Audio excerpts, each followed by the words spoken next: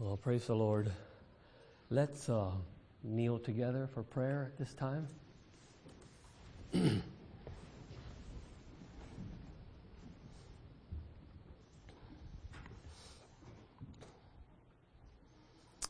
Heavenly Father, we thank you for this beautiful morning, Lord, and the words that we heard straight from the mouth of and lips of Jesus out of your word, Lord. Thank you for their strength and power today yet, O God. Thank you for the beautiful prayers that we sang in song, Lord. Lord Jesus, come and bless us now. As the song said. Oh, Father, we do thank you for the blessing of knowing you, Lord, and having the word and being blessed with being able to hear it preached and inspired by your Spirit, Lord. Thank you for the Holy Spirit that makes the difference, Lord. God, it brings life to us, and we thank you for the word that also brings life to us, Lord. God, I pray for strength and for your Spirit to speak yet a few more words here this morning to us. Give us your grace, Lord. We ask this in Jesus' name, Father. Amen. Amen.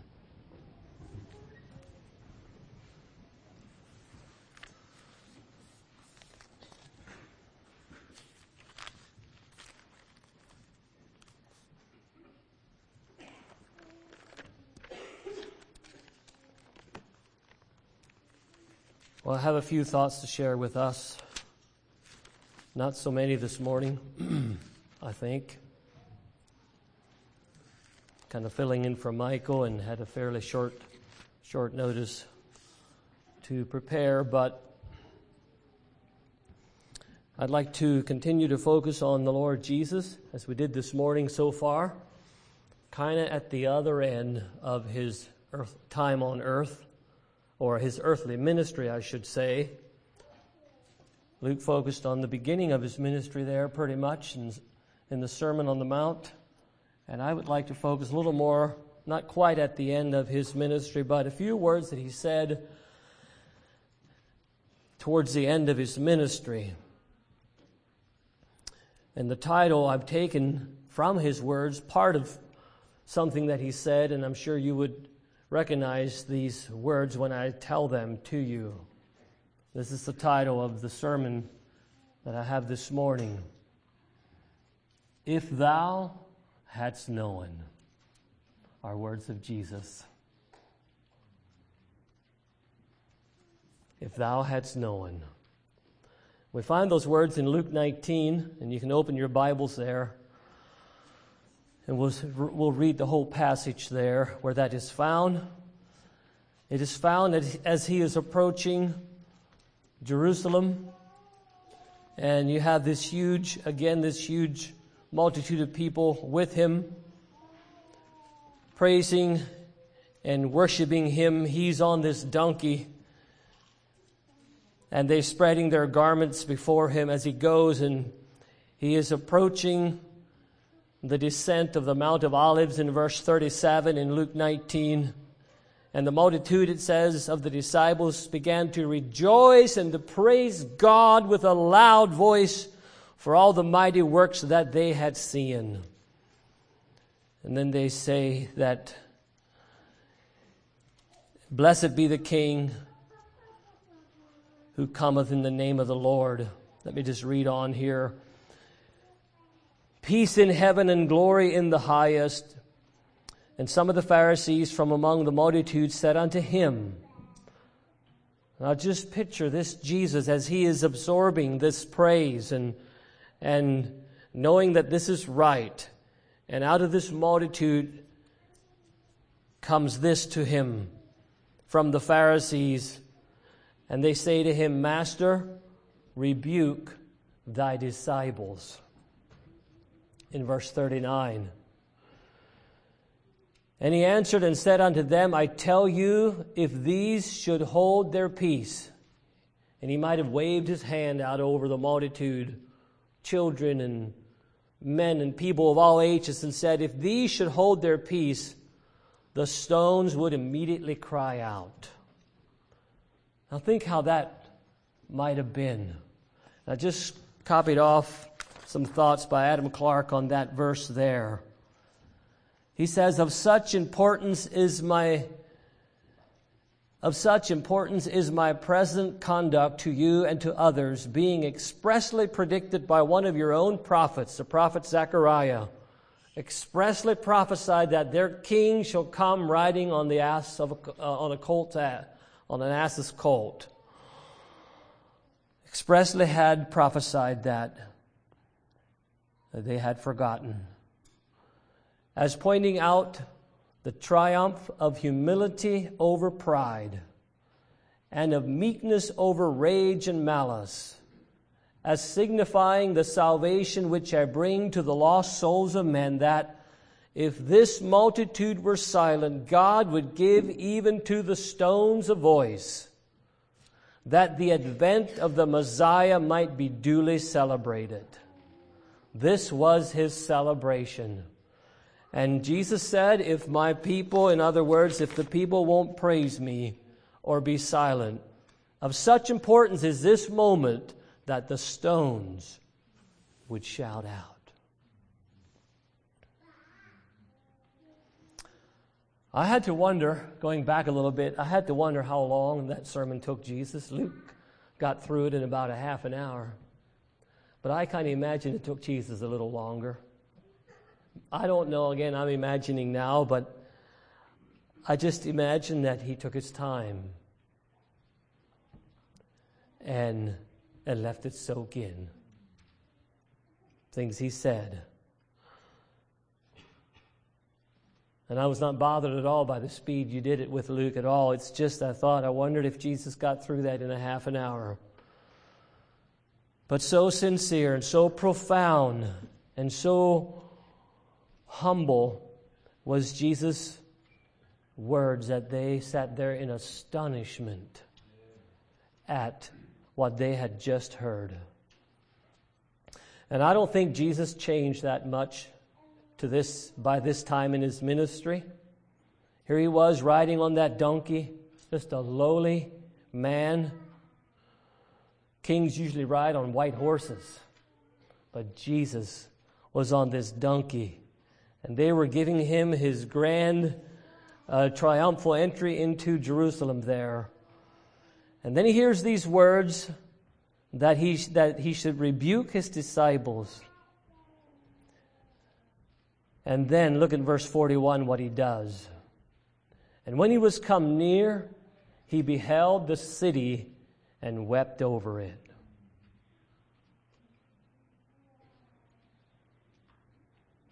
And just imagine in your mind Jesus, the Son of God, the Messiah, the promised Messiah, the Savior of the world, the Lamb of God.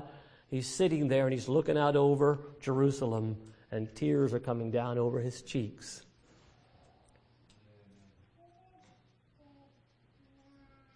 And he just looks, and maybe, I don't know how long this takes. He could have, sometimes when we're choked up, we can't talk right away.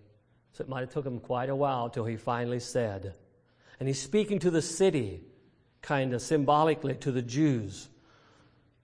If thou hadst known, even thou, at least in this thy day, the things which belong unto thy peace, but now are they hid from thine eyes. For the days shall come upon thee, that thine enemies shall cast a trench about thee, encompass thee round, and keep thee in every side. And they shall lay thee even with the ground, and thy children within thee, and they shall not leave in thee one stone upon another, because thou knewest not the day of thy visitation.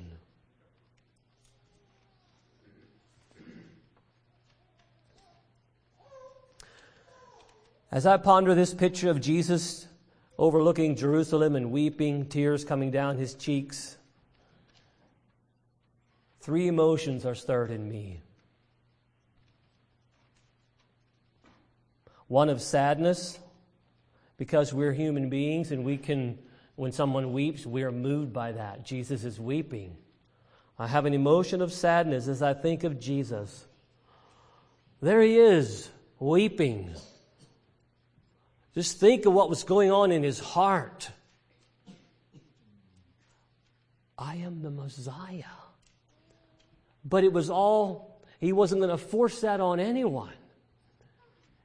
And he's weeping. So I have an emotion of sadness as I think of this moment. I had an emotion of alarm and concern as I pondered this because of what he says. If thou hadst known, at least in this thy day. This is not an ordinary day. This is a special day, a visitation from God. But you didn't know it. You didn't know the significance of this day. You didn't know the man sitting on the donkey on that hill overlooking this city. You didn't realize who he was and who he is. So I had an emotion of alarm or concern about missing opportunities. And then the last emotion that I had as I looked at what he said here is one of excitement. If thou hadst known the things which belong to thy peace. My Bible has an exclamation mark behind that word. If you would know all the good that I have in store for you.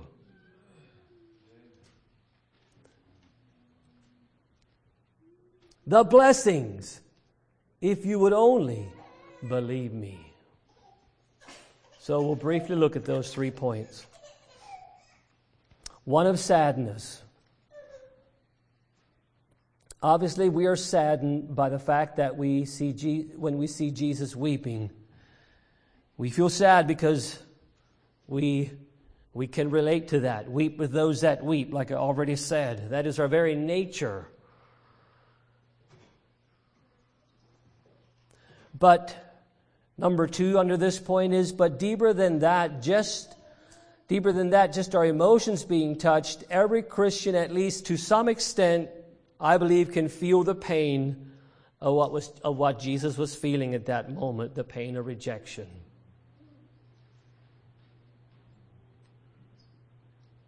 I think all of us, to a certain extent, know what it is to feel rejected. To have something to say, something to give, and people don't want to hear it. Isaiah said he was despised and rejected of men. And we know that Jesus suffered much persecution. And even Paul told Timothy that all that will live godly in Christ Jesus will suffer persecution. So we can feel with Jesus just a little bit as true Christians what Jesus was feeling there.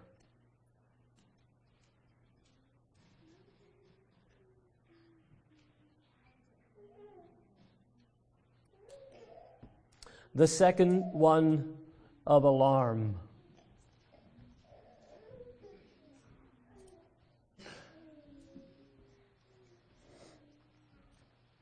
Of this thy day, the day of thy visitation. Consider with me a few of the times that God stepped out of eternity down to the earth and visited his people. This word visit, it doesn't just mean to come and have a friendly visit, but it means to come and inspect. Coming to look things over. I'm coming to look things over. And if you turn with me back to Luke 1, maybe for just a quick verse, there where Zacharias prophesied about, he was prophesying about his son, John the Baptist there in Luke 1. If I can lay my eyes on it. Verse 67 of Luke 1. And his father Zacharias, this was after John was born, and people wanted to call him Zacharias like his father. And of course, John couldn't talk yet at that point, so his wife said, no, his name shall be John. And then they wrote that on a piece of paper and showed it to John, and he said, yes, his name shall be John. And then his tongue was loosed, and he spake and praised God. And fear came on all that dwelt round about them. And in verse 68, or verse 67, it says, And his father Zacharias was filled with the Holy Ghost and prophesied, saying, Blessed be the Lord God of Israel, for he hath visited and redeemed his people. Now, a quick look at that verse would mean that when God sent Jesus to the earth, that was a visitation, and Jesus brought redemption. Well, and they were all saved. That's what it would look like. God has visited his people and redeemed his people. Well, we know that's not true because he came unto his own, and his own received him not. So I think a better true sense of this verse is that God had looked down on his people. He saw that they sat in gross darkness. He saw what they needed, and right now in this setting, he is sending the Savior. He is sending the ransom. Okay? Mary was already with child at this point. Maybe popular society didn't know that it was Jesus yet. John and Elizabeth probably did because they were together there and they had talked, Elizabeth and Mary, but John was born and Mary was 6 months behind with her pregnancy. But Zacharias, I believe, knew that Jesus is to come and to be that ransom for his people.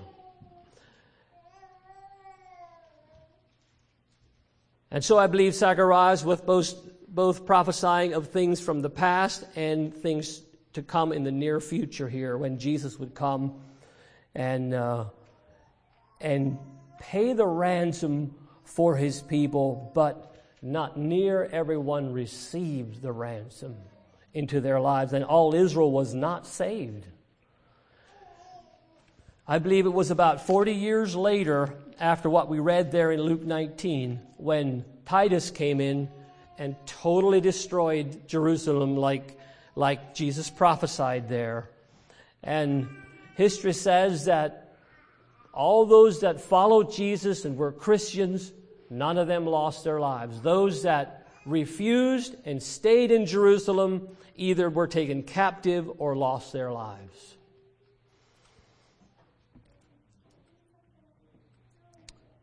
So anyway, let's go with me to Genesis briefly for a time when God visited, when God stepped out of eternity, so to speak, and showed up on the earth in Genesis 18. And kind of look what he says here.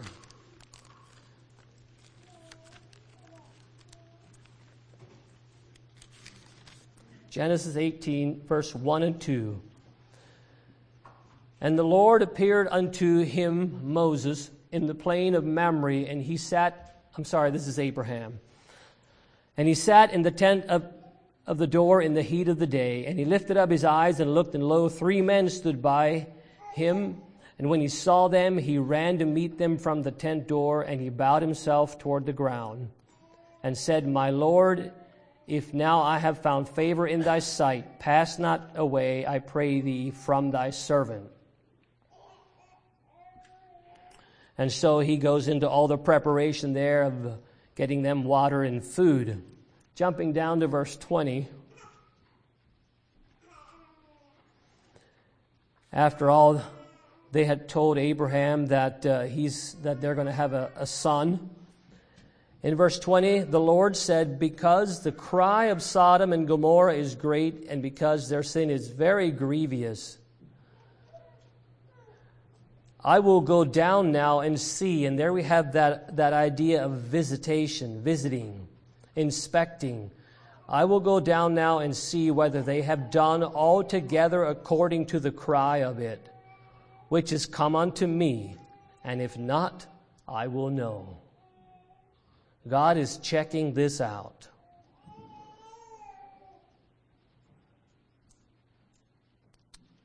And the men turned their faces from thence and went toward Sodom, but Abraham stood yet before the Lord. I don't know if 2 went and 1 stayed or how this all was.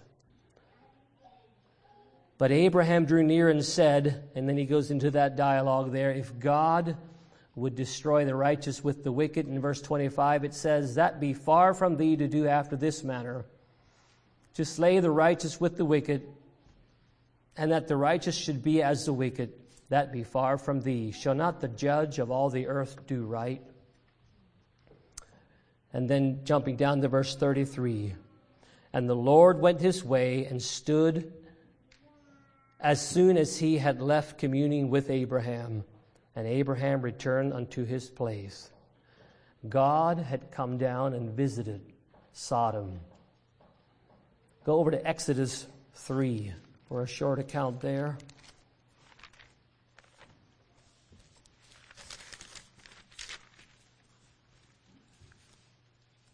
Here Moses is on the backside of the desert, and he sees this burning bush in verse 2. And he looked, and behold, the bush burned with fire, and the bush was not consumed. And Moses said, I will now turn aside and see this great sight, why the bush is not burned. And the Lord saw that he turned aside, and God called unto him out of the midst of the bush and said, Moses, Moses. And he said, Here am I. And he said, Draw not nigh hither, put off thy shoes from off thy feet, for the place where thou standest is holy ground. Moreover, he said, I am the God of thy father, the God of Abraham, the God of Isaac, and the God of Jacob. And Moses hid his face, for he was afraid to look upon God. Now look at verse 7. The Lord said, I have surely seen the affliction of my people which are in Egypt, and have heard their cry by reason of their taskmasters, for I know their sorrows, and am come down to deliver them out of the hand of the Egyptians, and to bring them out of the land unto a good land, unto a land flowing with milk and honey, unto the place, and then he mentions all those Canaanites there. Now therefore, behold, the cry of the children of Israel is come unto me. And I have also seen the oppression wherewith the Egyptians oppress them. Come now, therefore, I will send thee unto Pharaoh, and that thou mayest bring forth my people, the children of Israel, out of Egypt. And then Moses kind of thinks he can't do the job there, but God had visited, God had been watching, inspecting, and about ready to move, a tremendous move. And in the Gospels, we know that Jesus made his appearing there. The shepherds made the first proclamation, and the wise men, and the sad verse in John 1:11, where it says, He came unto his own, and his own received him not. We're looking at the point where there's an alarm in the words of Jesus. They didn't know their day of visitation. Let's think back to Sodom. We know the outcome of Sodom. How Lot went in a few days and warned them, but they mocked him. They mocked him. It was not a good outcome. And we know the end of that visitation. They burned up in fire and brimstone from heaven. Well, let's think about Egypt, when God came to them with mighty deliverance, and how they sang the songs of victory when they crossed through the Red Sea. And yet we know that many of those murmured and complained and hardened their hearts, as Ezra read this morning. They hardened their hearts at what God wanted to do for them. And we know how they rejected Jesus then when he came. And so much so they finally crucified him and said, Give us Barabbas. They did not know their day of visitation. So the question that comes to me on this point is, how are we receiving what the Lord shows us. What are we doing with those mysterious and unusual and maybe seemingly small in our estimation promptings of the Holy Spirit when He speaks to us? How are we doing? God in the Bible puts a lot on obeying when He speaks. He really does. Isaiah says, call upon the Lord when He is near. Seek Him while He may be found. It gives the idea that it's not always that way.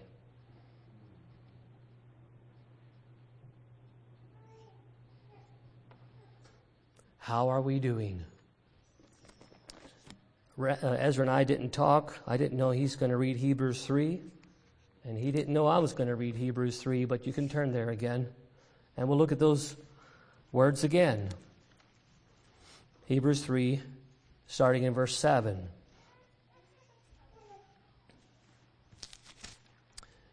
And looking at this in light of being conscious of the Lord speaking to us as believers and not turning Him away like the Jews did. Hebrews 3 verse 7. Wherefore, as the Holy Ghost saith, today, if ye will hear His voice, harden not your hearts, as in the provocation, in the day of temptation in the wilderness.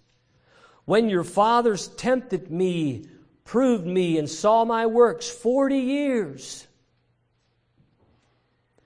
Wherefore I was grieved with that generation, and said, they do always err in their heart, and they have not known my ways. So I swear in my wrath, they shall not enter into my rest. Take heed, brethren, lest there be in any of you an evil heart of unbelief in departing from the living God. But exhort one another daily, while it is called today, lest any of you be hardened through the deceitfulness of sin. Sin hardens our heart. Sin is deceitful. Disobedience is sin, and sin is deceitful.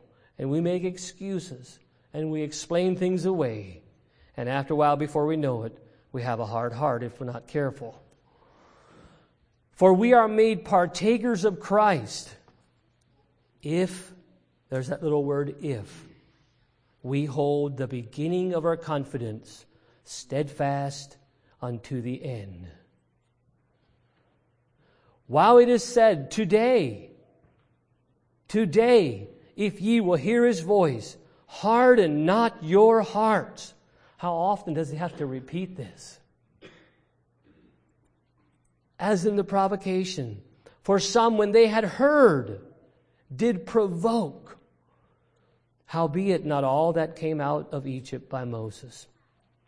But with whom was He grieved 40 years? Was it not with them that had sinned, whose carcasses fell in the wilderness? And to whom sware He that they should not enter into His rest?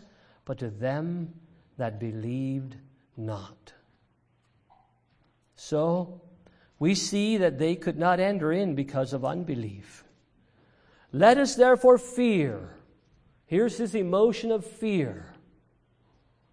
Jesus is weeping over Jerusalem, His own people. Tears coming down His cheeks.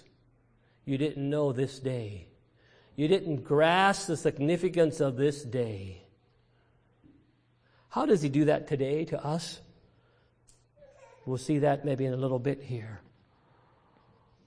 Let us therefore fear, lest a promise being left us of entering into His rest, any of you should come short of it.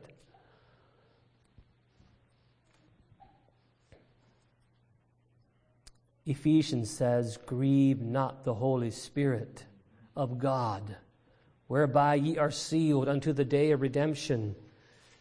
And Paul told the Thessalonian believers, quench not the Spirit.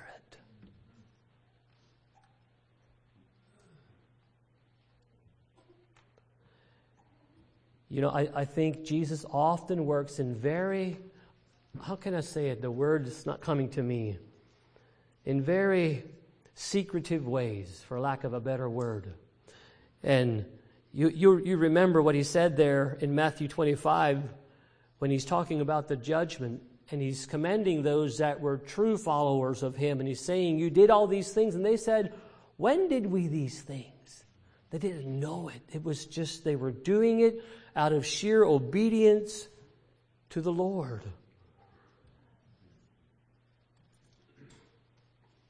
And sometimes we might think, well, now, if I would see Jesus, you know, with his robe and, you know, now this is Jesus in person, you know, okay, I'm going to minister to him.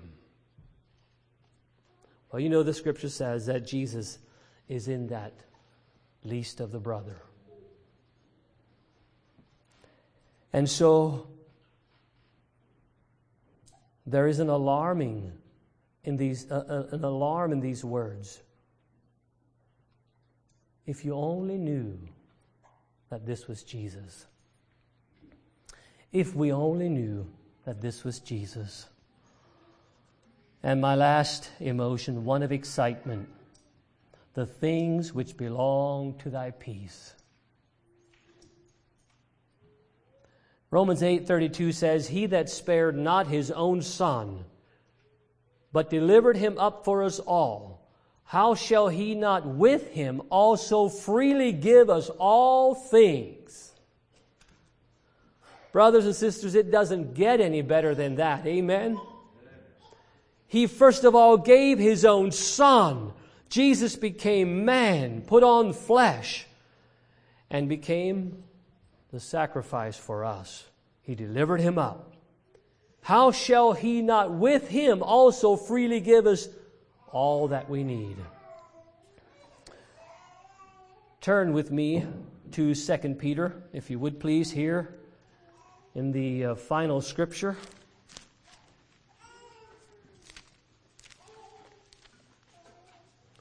This could be both very exciting and also alarming if we as Christians are not appropriating these promises to our experience. But look what Peter says in 2 Peter chapter 1, verse 3.